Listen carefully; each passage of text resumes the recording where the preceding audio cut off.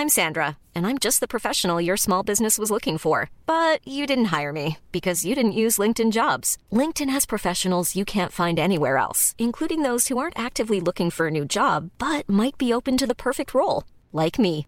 In a given month, over 70% of LinkedIn users don't visit other leading job sites. So if you're not looking on LinkedIn, you'll miss out on great candidates like Sandra. Start hiring professionals like a professional. Post your free job on linkedin.com/people today.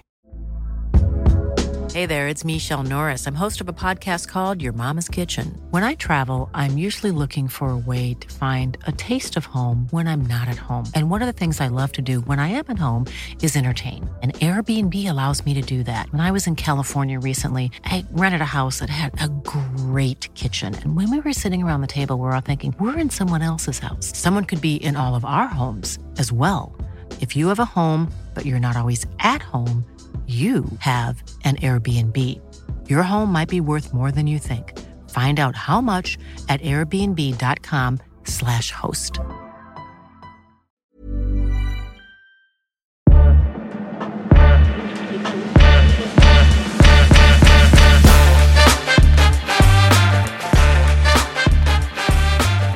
And you are welcome along to the latest episode of the Huddle Breakdown, with James here as host and my good friend Alan Morrison from Celtic by Numbers. Good morning from me, Alan. We're recording a little early for me here on a Tuesday, early Tuesday morning. I think you're already 4 pints into your lunch? Is that where we're at? It's a normal Tuesday. It's difficult to actually tell what time of day it is. We've settled into, I think, 2 weeks of gloom and drizzle. Autumn is officially here. Well, we nearly got flooded out last week, so it's an improvement. Well, we're here to discuss and decompose and analyze the 4-1 victory at Tynecastle on the weekend against that colossus of managerial talent that was hired in Edinburgh. And then we're going to look ahead to tomorrow's Champions League game against Atletico Madrid. I mentioned to you before we went live, I have a confession to make. My attention was distracted a bit during the game. I was watching the game on my phone. We had a family obligation. And I was actually in the midst of you can see, I was in a salon run by my 3 nieces who were ranging in ages of 7 to 2. So I've gotten the color out of my balding head when they did my hair, but my nails are still done. So for those watching on YouTube, you can see the glorious, being a good uncle, you have to. Yeah. It looks a bit faded. I think you've got to go full color. Yes. Well, layer it on. Yeah. I didn't select the colors either, so I left them for full. I don't think that's your color. I mean, I think in principle it's a great idea. I just don't think that's your color. I don't think I have a color, to be honest with you, Alan, the way I look. But well, let's move ahead here. This was one of those games where it was an obliteration statistically. I think if we look at kind of the underlying metrics, both from a quality of chances, from a shots, possession, I mean, you name it, it was kind of a soup to nuts domination from the good guys for the good guys or by the good guys. So outside of teeing that up, what was your broad assessment of the game?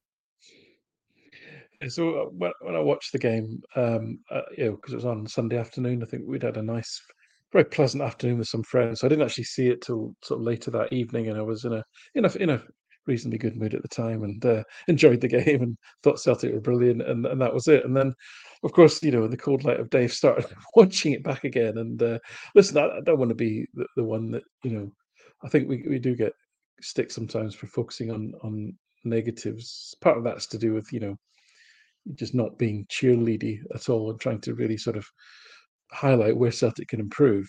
And I don't think there's anything particularly that came out in that game. Really, what I'm leading to is I'm staggered actually at how terrible Hearts were. I mean, that was a performance that I would almost have expected Naismith to have resigned after the game. It was that atrocious. It was I couldn't understand what they were trying to do at all. Would you characterize it? would you characterize it as Beal-esque? Well, was it as bad as Beale? It doesn't have as good play. I mean, look, you've got a team that clearly has got virtually no pace in it, right?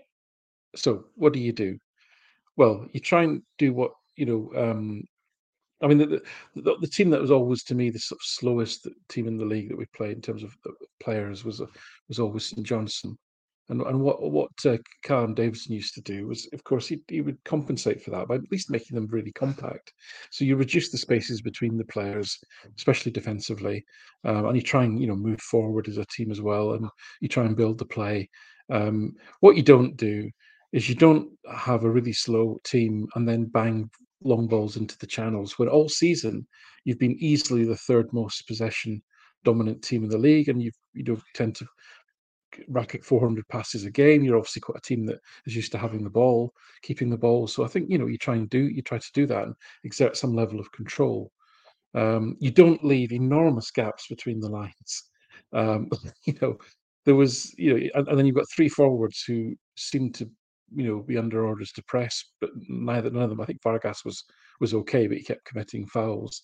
The other two, Shankland and Lowry, were just hopeless at pressing. So it was so easy to play through the front first three, and then you're defending with seven players, and then there's an enormous gap between those three and the defense, and it was just so easy. It was so easy, and essentially, you're giving probably easily. Well, I say probably the best midfield in the league. Hattati, O'Reilly, and McGregor. You're just giving them all the space in the world to play and completely dictate the game. So if I was Hearts, you either push up and stay compact, or you drop back and stay compact. But you stay compact. You don't stretch your own team, especially when you don't have the recovery pace. You don't press with forwards that can't press, and you don't bang long balls into the channels for slow forwards to chase after.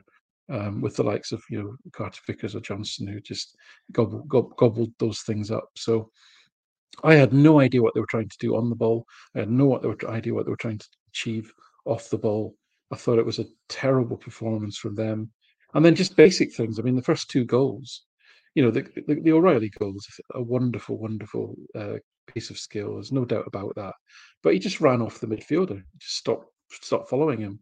And similarly, the second goal, I think, the fantastic goal. But again, whoever the Cochrane that was tracking Tati just let him run off him. It's just basics. It's really basic defensive organisation and tracking your runners. Um, Again, the big mistake to give away that penalty. Cochrane completely missed a long high ball.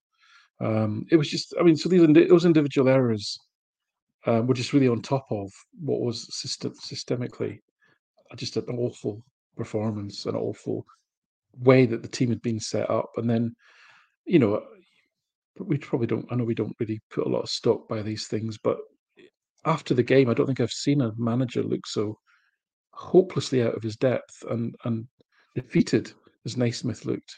And he just sounded so unconvincing. He had nothing to say that I would have thought, if I was a Hearts fan, okay, we can get behind this guy. He understands what needs to be fixed here.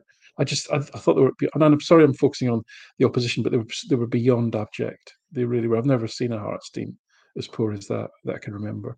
I know we had a 7-0 one there once, but I can't remember them being as poor as this. Well, I think this one could have been a 7-0. Yeah, yeah. It wouldn't have been surprising given how they set up. And this was always my my bugaboo, which is the extent with which there's this almost cultural expectation that the Edinburgh clubs are going to play in a certain way against us at home, because that's just the expectation. And then it turns into this if it's not executed well, or if they don't have the personnel to do it. And yeah, that would, when I saw what looked like Lawrence Shankland playing as the number 10, I was like, well, that's interesting. That's very that's Beal-esque. Mm, And mm, even Lowry, I mean, Lowry's had some decent games this season for them, but not at wing. I mean, again, what's he doing out in left wing? To your mm. point about their midfield. So basically they played us, again, these things shift. I think it was more of a 4-4-2 defending, but nominally a 4-2-3-1 in attack with Shanklin as a 10 and basically two midfielders. I mean, that's in transitions. They had Well, this is it. This is the problem. I think when they've, the 4-2-3-1 was more of an attacking shape, and most of these things are. I would expect them when without the ball to have fallen back into some kind of compact shape, but they didn't. They stayed in a rigid 4-2-3-1 with big gaps between the lines, and it was just so easy. It was so easy to play through.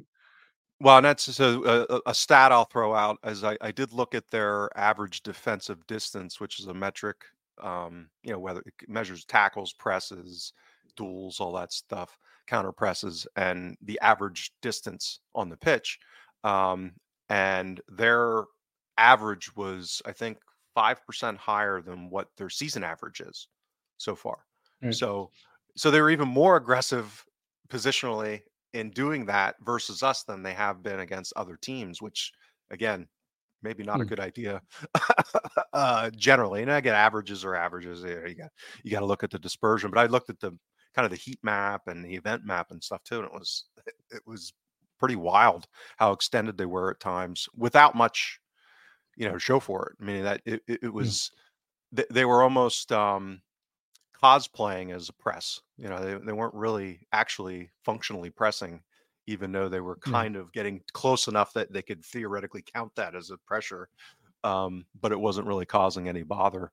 Yeah, it was one of those, and it really is. The lack of athleticism and pace was pretty Yeah. stark. I mean, Sorry, just they just weren't able to one stat. close people down. One Yep.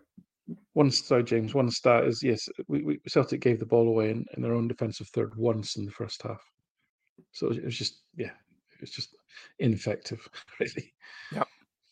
Yeah. So that's well, that I agree with you. That's probably the overarching um driver of the game was how because in fairness, it didn't look like it was due to us imposing onto them. It was more so that seemed to be their game plan, and then they didn't really adjust much to speak of.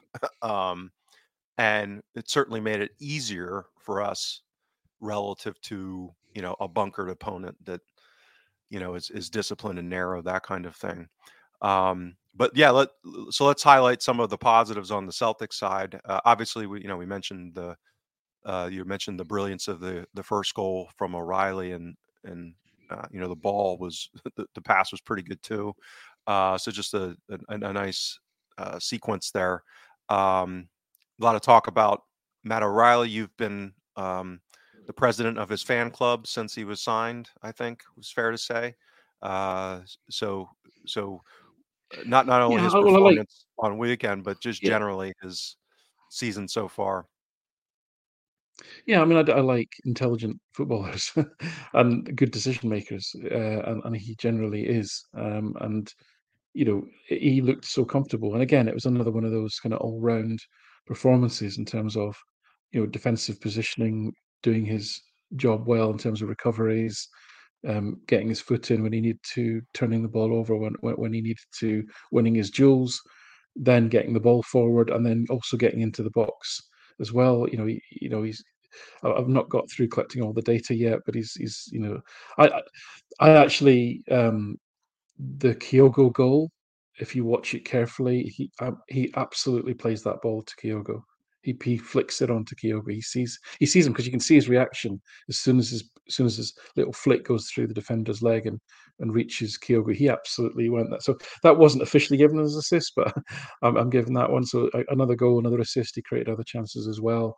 So again, it's just the all round nature of his game that is it's not there's not one thing. Again, one feature of him, which I've not really written about, but I've talked about a little bit, is when you talk about packing, the most impactful packing is taking defenders out of the game. Obviously, if you can take defenders out of the game through passes or running, and nobody takes defenders out of the game more than Matt O'Reilly does. It's a feature. It's almost like I mean, it's such a noticeable thing. It's almost like he knows. If I play this pass, it really is the risk reward because if I take a defender out of the game, then you really are in business. You've completely disrupted the back line at that point. And he'd taken eight defenders out of the game early into the second half. Now, eight to put that into context, O'Reilly, as I say, leads the squad in this ever since I've captured it, and it's normally around about 2 to 3 a game. So 8 is a fantastic number for a single game. So yeah, listen, just again an overall great performance. And then beside him you had Tati, who again was a mixture of the brilliant and the awful. Brilliant flick to set up the third goal, some lovely passes in the first half, and then again giving at least three pack turnovers. A couple of times he literally just passed the ball straight back, and suddenly it's like 2-on-2 at the back. Now again, Hearts didn't have the pace to exploit that, but if that's Griezmann or Morata, then you're in huge trouble at that moment. In fact, again, partway through the second half, he's up to 6 pack turnovers, which is just a ridiculously high number. A pack turnover is worse than it's not just giving the ball away; it's giving the ball away in such a way that you've basically put your teammates out of the game. They're now behind the ball and can't impact the defensive shape. So it's a serious offence, I would say. But again, some beautiful touches in there. The setup for the second goal as well was fantastic from Maeda. That run. So again, it's funny. It's funny how even though when Hearts let Celtic play, it didn't actually change the way that the Celtic play. To your point, people still pretty much performed as they do. Maeda was busy but wasteful, as he has been. Palmer was a mixture again of turning the ball away, easily giving it up, but then the odd nice moment, nice insightful pass, nice change of direction. So nobody performed differently to how they normally perform, but they were just allowed to breathe, I suppose. And Palmer, Hitati, Maeda, if they gave the ball away, lost the ball, they knew they were going to get it back very shortly in a decent position to try and create something, and that's how it. And McGregor was allowed to just pretty much tick things along quite easily. The defence was put under virtually no pressure. I think Hearts had something like 13 shots, but their XG was well below 1, so they were just really poor quality efforts that they had throughout the game. There was no real. I mean, I think Hart made something like 5 saves, but I don't remember any of them. You see what I mean? Because it's like they were just almost like fielding the ball, almost like pass Yeah, back from sort of distance mostly. Yeah. thing. Yeah, Yeah, I looked at O'Reilly so far this season, compared him to last season, and I think there's, thinking about, because I think there were people that got down on him a lot, not a lot, a little last season because of the lack of goal scoring at times, and maybe some decent chances that he wasn't taking, and that pendulum has actually swung in a true mean reverting way. So his xG per game, he's basically doubling it right now with his post shot xG and goal scoring. So um, you know he wasn't as bad as he looked last season, and he's probably not quite as good as he looks right now in this kind of short sample in the season so far. But his overall, he's definitely getting higher quality, higher volume number of chances, and the finishing's been great. And keepers haven't been, they've been tough. Like it's I think his average post shot xG per shot's like over 0.6, which is unsustainably high, like great and incredibly high. So those are tough shots for keepers to be saving, and they haven't been, generally speaking. So that's the positive, but the nuance. I mean, let's not get over our skis that he's going to score 40 goals. I mean, people aren't going to expect that, but you know what I mean. It wouldn't be crazy if he ends up having a stretch here where maybe some of these brilliant finishes aren't quite as brilliant. And then the other part, which I was actually surprised when I looked at it, the degree with which kind of the average chance quality on his creativity has dropped. But that, I think, again, that's more so from the systemic issues. We see that across the board, and we've talked about this repeatedly. He's more of his chances are set piece chances though, because he's taking like Yeah, virtually all the corners now. So that's, I think, a big driver for that dropping. for that, but if he looks just at open play, it's down materially as well. Okay. Again, Yeah. in the stats bomb data at least. So he's kind of sub 0.1, I think, even, which, again, would be for him. And even if you just benchmark against prior seasons of creative Celtic midfielders, that would be on the low side. But yeah, I'm not, to your point, good example of, using our eyes, but more so just judgment, which is, I don't think that's due to his decision making as much as systemic issues. Because again, to your point on his still taking out defenders and still breaking lines, and so and if you look at things like his turnover ratio and being dispossessed, those numbers haven't moved much. So it's more so, I think, functioning of what's going on with the system and the other players around him, and the difference between the season and last that we've talked about quite a bit already. So at this point, I'm chalking that up to as being the material factor there. We're still, I mean, we're still in the sort of small sample stage. So, for example, Right. what I just talked about there, whereby I'm convinced that he played the ball through to Kyogo for that goal, and Right. probably StatsBomb won't credit him with an assist for that, and that's actually a Correct. really high value chance that he Yep. should have got, which that's going to deflate his numbers across all of the providers, I suspect. Whereas mine will 100.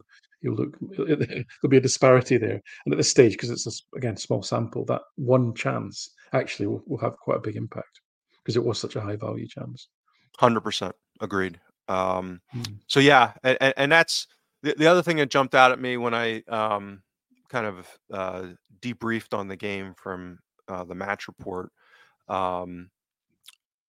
It was the degree with which you've got, the center backs just completely manhandle the game, meaning that it was like a walk in the park. So they were able to rack up a lot of output and a lot of things, particularly going forward. And I think that was to the point of them not really being coherently pressured much. So it was, it was another one of those games where Liam Scales looks like Beckenbauer. But some of that's because of maybe who the opposition was and how they set up the play. We'll see if he can chase Morata around all night. Right, yeah, we'll get to that in a little bit, but yeah, the one major downside obviously was the goal that they scored, which made it a little nervy, I guess. At that point I was actually in the car, listening to the TV broadcast on my phone while driving, and when I looked at the highlights later, I mean, it was more like wasn't really much in it. But No, that was made a terrible error, and then the actual right, shot's a great shot because he sets it off outside the post and it just clips the post and goes in. So even though it's a long way out, I don't think any blame for Hart on that one. no, I think it's just a great finish. no, yeah, and that's I don't think even the scoreline reflected the competitive balance within the game because of that, because it was kind of I wouldn't call it a fluky goal because it was such a great finish from Shanklin, but yeah, pretty dreadful giveaway and then just a brilliant finish. So wasn't much in it as far as chance creation. So they were barely in our box the entire day. So any other thoughts here? We're going to try and keep this one a little shorter today, as we'll do a review on Thursday. So any other than just slagging off Naismith and their and No, I just highlighting don't some of know. the brilliant moments from our Yeah, side. But yeah, yeah. I don't know where they go from here. I mean, like you say, it was odd that they Hiring for your small business? If you're not looking for professionals on LinkedIn, you're looking in the wrong place. That's like looking for your car keys in a fish tank. LinkedIn helps you hire professionals you can't find anywhere else, even those who aren't actively searching for a new job but might be open to the perfect role. In a given month, over 70% of LinkedIn users don't even visit other leading job sites. So start looking in the right place. With LinkedIn, you can hire professionals like a professional. Post your free job on linkedin.com/people today. Burrow's furniture is built for the way you live. From ensuring easy assembly and disassembly to honoring highly requested new colors for their award-winning seating, they always have their customers in mind. Their modular seating is made out of durable materials to last and grow with you. And with Burrow, you always get fast, free shipping. Get up to 60% off during Burrow's Memorial Day sale at burrow.com/ACAST. That's burrow.com/ACAST. burrow.com/ACAST. One size fits all seems like a good idea for clothes until you try them on. Same goes for healthcare. That's why United Healthcare offers flexible, budget-friendly coverage for medical, vision, dental, and more. Learn more at uh1.com. Wow. Nice. Yeah. What you're hearing are the sounds of people everywhere putting on Bombas socks, underwear, and T-shirts made from absurdly soft materials that feel like plush clouds. Yeah, that plush. And the best part? For every item you purchase, Bombas donates another to someone facing homelessness. Bombas. Big comfort for everyone. Go to bombas.com/ACAST and use code ACAST for 20% off your first purchase. That's bombas.com/ACAST. Code ACAST.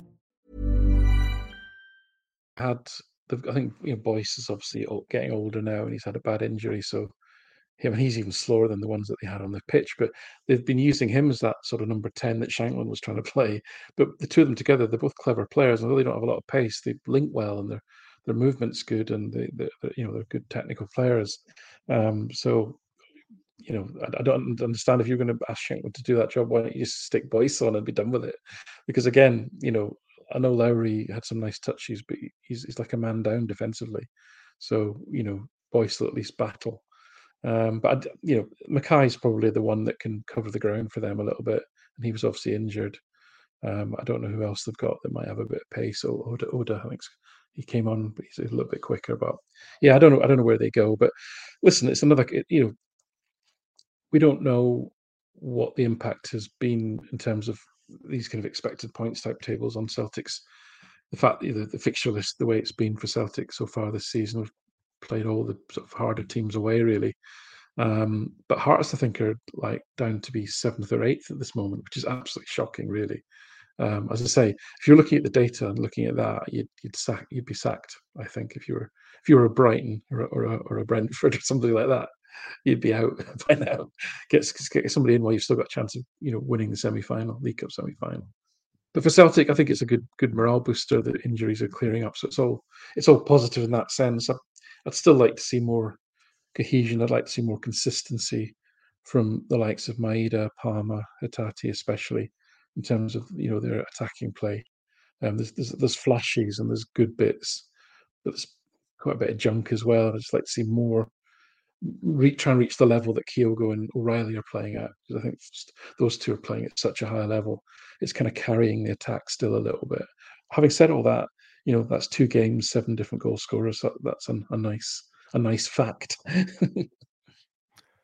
Yeah, I actually put a tweet out when the fixture list came out, and because at that point we were still in kind of the I don't know, not the ugly honeymoon period of Rodgers' return, so that I think there were still kind of latent knives ready to come out for him. And with my assessment of the transfer window not being really great at that point, trying to manage expectations a little bit in my own little way about the first 11 games, the fixtures were tougher for us, almost all the tougher games away, Rangers being the opposite, and said basically wouldn't be shocking if the league table was close or even Rangers were ahead after the first round. Obviously, we've gone the exact opposite direction. And I don't think that's because we've been blowing the doors off performance-wise. We've been getting the results, obviously, but and we got a healthy dose of assist from Mickey. But I think it's interesting how much the flip in the fixture list will stress test us now, because because of that cultural issue of teams home actually having a go, so to speak, and they're not, for the most part, trying that when they come to Celtic Park. I wonder how we'll handle, because as I've seen this team more and more, I get more and more, if I think about kind of relative strengths and weaknesses, breaking down the low block is increasingly my concern. And so whereas in July, I was maybe on the margins more concerned about being on these away fixtures. I think that was probably the wrong take. And I may actually get more concerned about the should have been, and I think about kind of the competitive issues. Having St. Mirren and Motherwell and some of these more organized, better managed teams not try and have a go, basically play in December for a 0-0 at Celtic Park and setting up that way. That makes me more nervy than going to Tynecastle versus a Naismith managed team that's completely incoherent. So we'll see as the calendar flips here and we finish out the first 11. Well, let's look ahead to tomorrow then. We've got an easy game. We're home in the Champions League, so this should be a slam dunk. We've got Atletico Madrid coming in. I did look that I think the one major injury they have is Depay is still out or is out. And so at least listed as out until I think early November, mid-November. So again, I don't know how accurate those reports are, but I suspect he won't be playing. But I'll give you a quick summary because I did do some benchmarking, looked at them. Right. So far this season, I think they're fourth in the table in La Liga. Their underlying metrics would have them lower than that. Actually, their chance creation hasn't been all that impressive as they are apt to be. They are very well organized in limiting chances. They have the lowest XG conceded in the league. And basically their goal scoring has been excellent. They've kind of been overperforming their XG, which again, given who they have at the striker position would not be surprising, particularly in small samples. They've been playing almost universally 3-5-2, 5-3-2, depending on home and away. They're not all that, again, under their manager, they're not all that bothered about possession. Some games they'll have a lot of possession, even on the away, depending on the opposition. But they'll go to Osasuna and have 35-40% possession and win, comfortably. So it'll be interesting, I think, how Rodgers sets up and decides to tactically approach the game, because I suspect they'll be fine with us taking possession and kind of controlling, quote unquote, possession for long stretches if we decide to do that, and it look to hit us on the break, which probably wouldn't be the craziest idea from them. So that's why when this group was put out, this was probably the fixture I was most worried about. is Atletico Madrid at home, actually, not even in Madrid. So it'll be interesting. Any thoughts on what those comments and just generally this matchup going into tomorrow? Yeah, I mean, it's the same. I mean, this is a horrible team to have to play, to be honest. They don't lose many goals. They don't lose many games against anybody. I know you say that they're overperforming in XG. That's absolutely right. But by goals scored per game and goals conceded per game, they're first and second in La Liga at the moment. 2.6 goals for, 0.9 against. If they win their game in hand in La Liga, they'll go top. They'll be top of that league. They've won 6 in a row. The last 6 matches, they've scored 16 goals, including beating Real Madrid 3-1. And all this, after they'd spent 14 million on not really anyone in particular in the summer. They'd sold about 100 million euros worth of talent. So they've not suddenly brought in loads of players. This is a very experienced, gnarly team, who know how to, who grind out a result and get a result.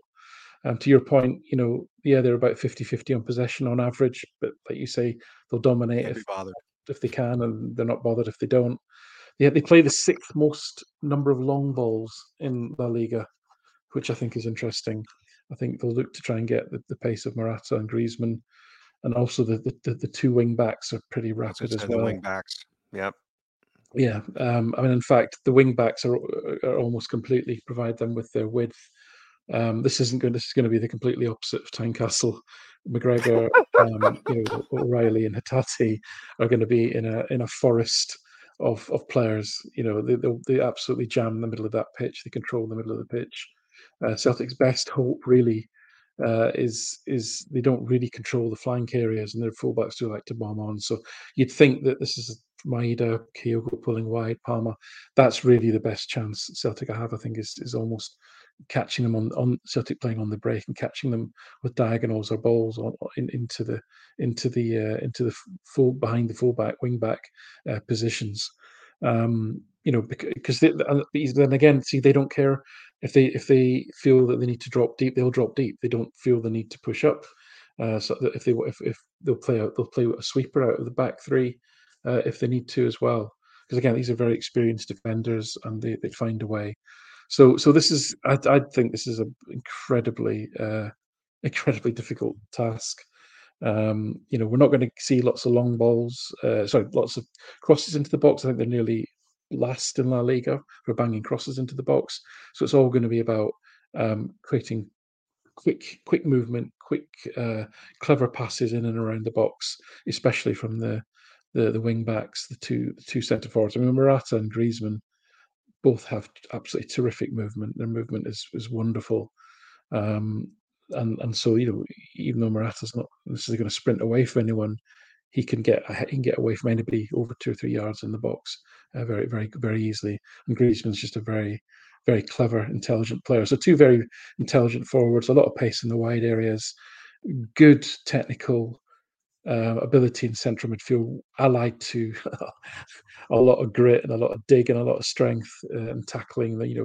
A real chance that we'll get overpowered a little bit in the middle of the pitch there. So yeah, this is going to be a really tough one. I think, in all honesty, I don't see many weaknesses in this team. I mean, you could make a case for them.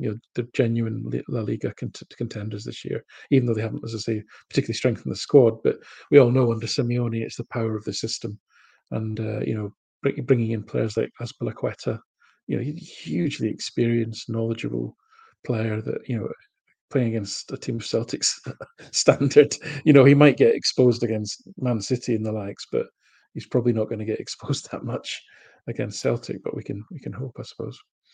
Yeah, well, and I wanted to clarify my comments about them overperforming.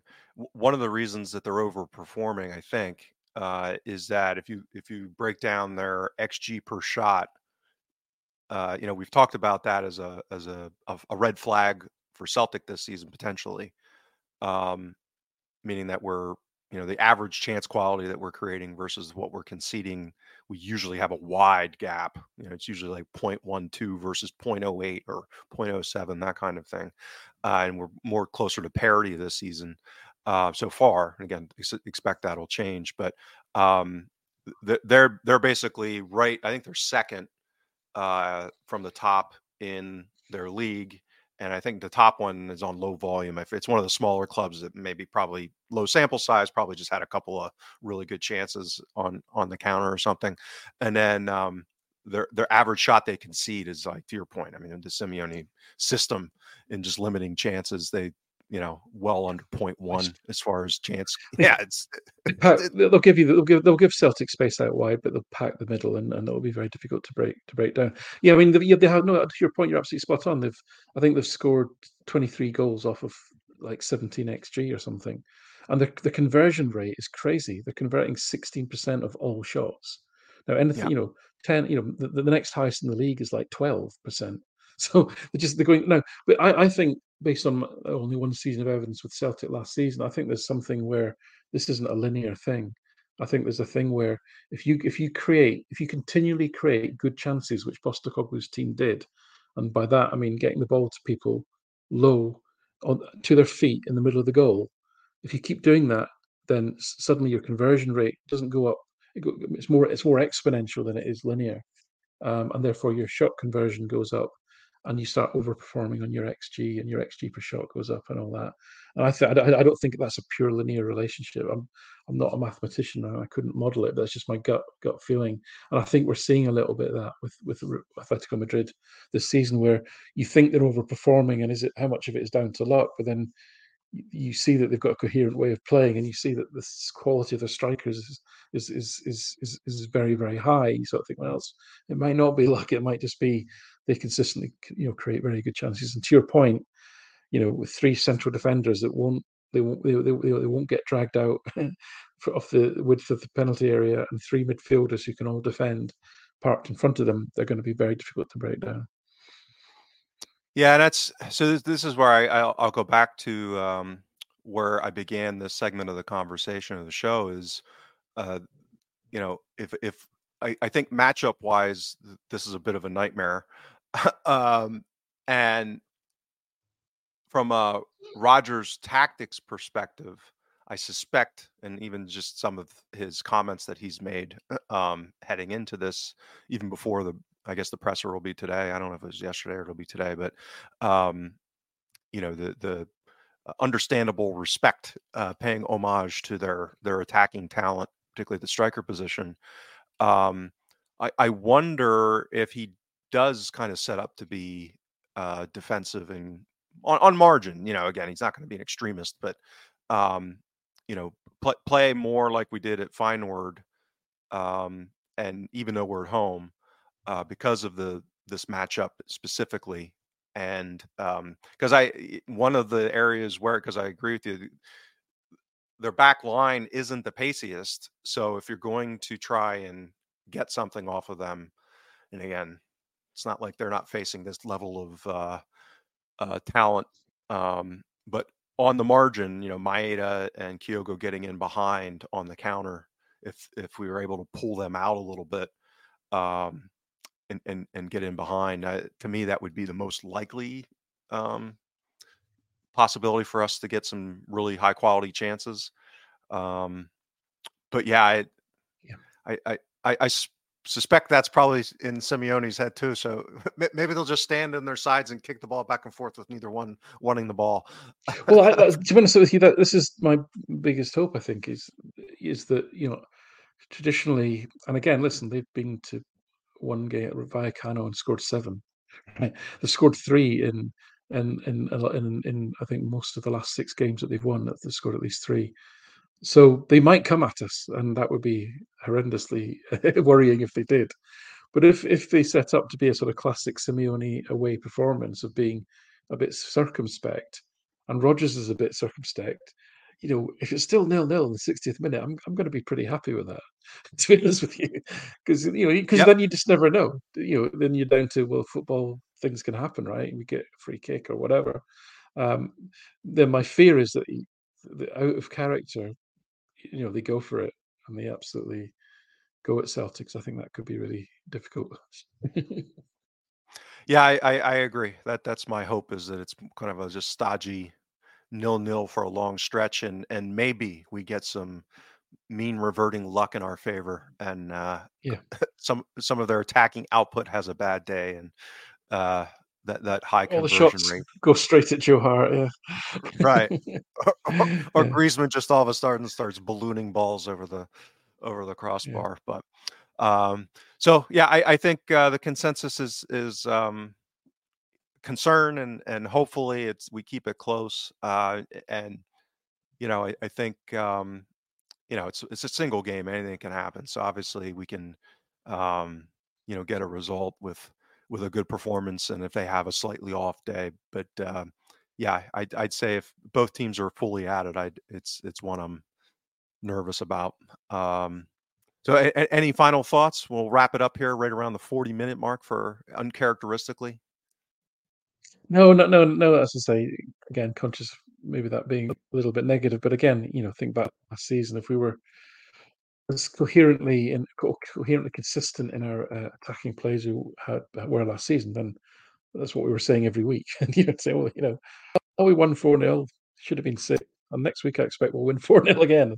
That's what the performance data was telling us this season. I think we're inching forward, and the most fascinating thing again for me is is really, and it alluded to what you said there, James. It's how Rodgers set Celtic up against this team. I think that's, to me, the most fascinating. I think you'll have a plan. I think it will probably be a good plan, and I just hope we get that little bit of luck that if we stick to plan and we're performing credibly to it, that we get that little bit of rub of the green that I think we need, and it's what Celtic need. What most pot four teams need to get anything out of these games. You do need to get that little rub where you don't get some obscure VAR penalty happen out of nothing when the ball ricochets off somebody's arm, or Keo does take one of the two chances he's going to get during the game, type of thing. So, yeah, listen, we're always hopeful, and I think what Rodgers does will be very interesting. Okay, well, we'll wrap it up there. Thanks for joining us. Those listening on podcasts, you can rate and review on your favorite distribution platform, iTunes or Spotify. And for those watching on YouTube, we appreciate you looking at our two ugly mugs for 42 minutes. And feel free to subscribe if you haven't already, and get involved in the comments below. I think we're going to be back as a threesome, an erotic threesome on Thursday to review the game. Oh, yeah, boy. Oh, my nails. I got my nails now out. I mean, let's go. Let's rock. Let's party. And have nails will be erotic. That's right. So we'll be back some point on Thursday to review tomorrow's game, and hopefully it's a celebratory one. So hopefully everyone gets a chance to enjoy the game tomorrow. And we will talk to you on Thursday.